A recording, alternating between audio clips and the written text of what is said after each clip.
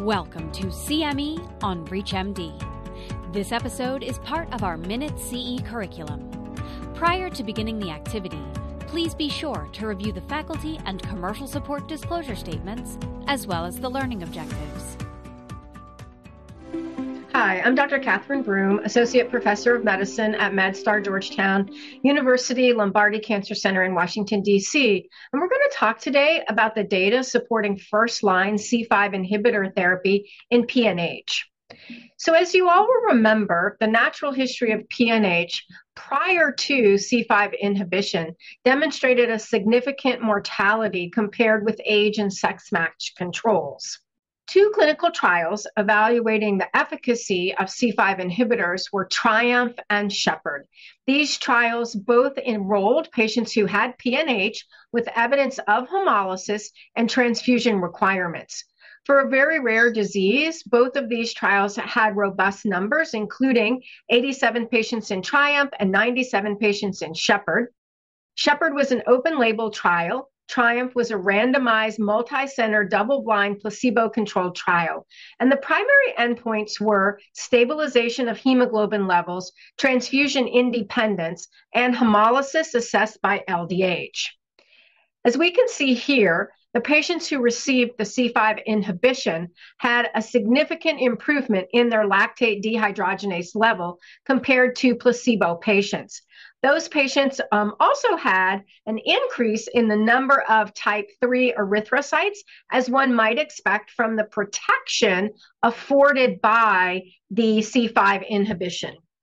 Before treatment, we looked at median number of transfusions, and we can see that during treatment, patients received no transfusions, which was a statistically significant improvement over the placebo group. Patients who had a stabilized hemoglobin level were about 50% in the C5 group as compared to the placebo group. By week 26, the median number of units of packed cells which were transfused per patient was 0 in the C5 inhibitor group and 10 in the placebo group.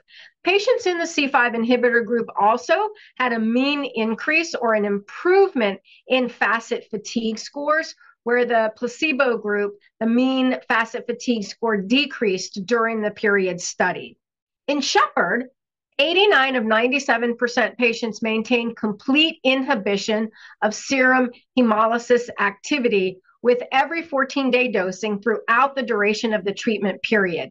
Every patient that was treated with C5 inhibition with eculizumab had a substantial reduction in hemolysis as measured by LDH.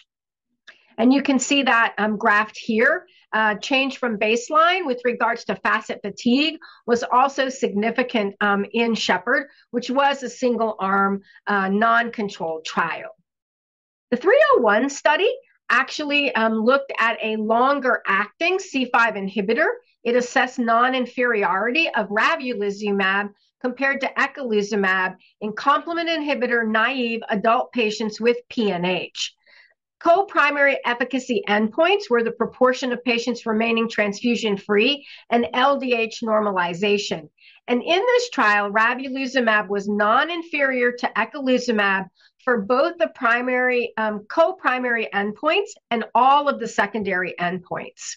And here you can see the 301 study results: transfusion avoidance, LDH normalization, percent change in LDH, change in FACIT fatigue score, breakthrough hemolysis, or hemoglobin stabilization, all favored ravulizumab, some more significantly than others, but you can see that this definitely demonstrates non-inferiority for the longer-acting C5 inhibitor ravulizumab when compared to eculizumab. I think one of the most important things to think about in C5 inhibition in PNH is that C5 inhibition has a major impact on survival. And we saw that curve at the beginning of the talk. As we look at the age and sex-matched normal population compared to an eculizumab-treated population with PNH, we can see that treatment with C5 has basically normalized the survival curve so that it matches age and sex-matched normal population. Thank you for joining. I hope you enjoyed this talk.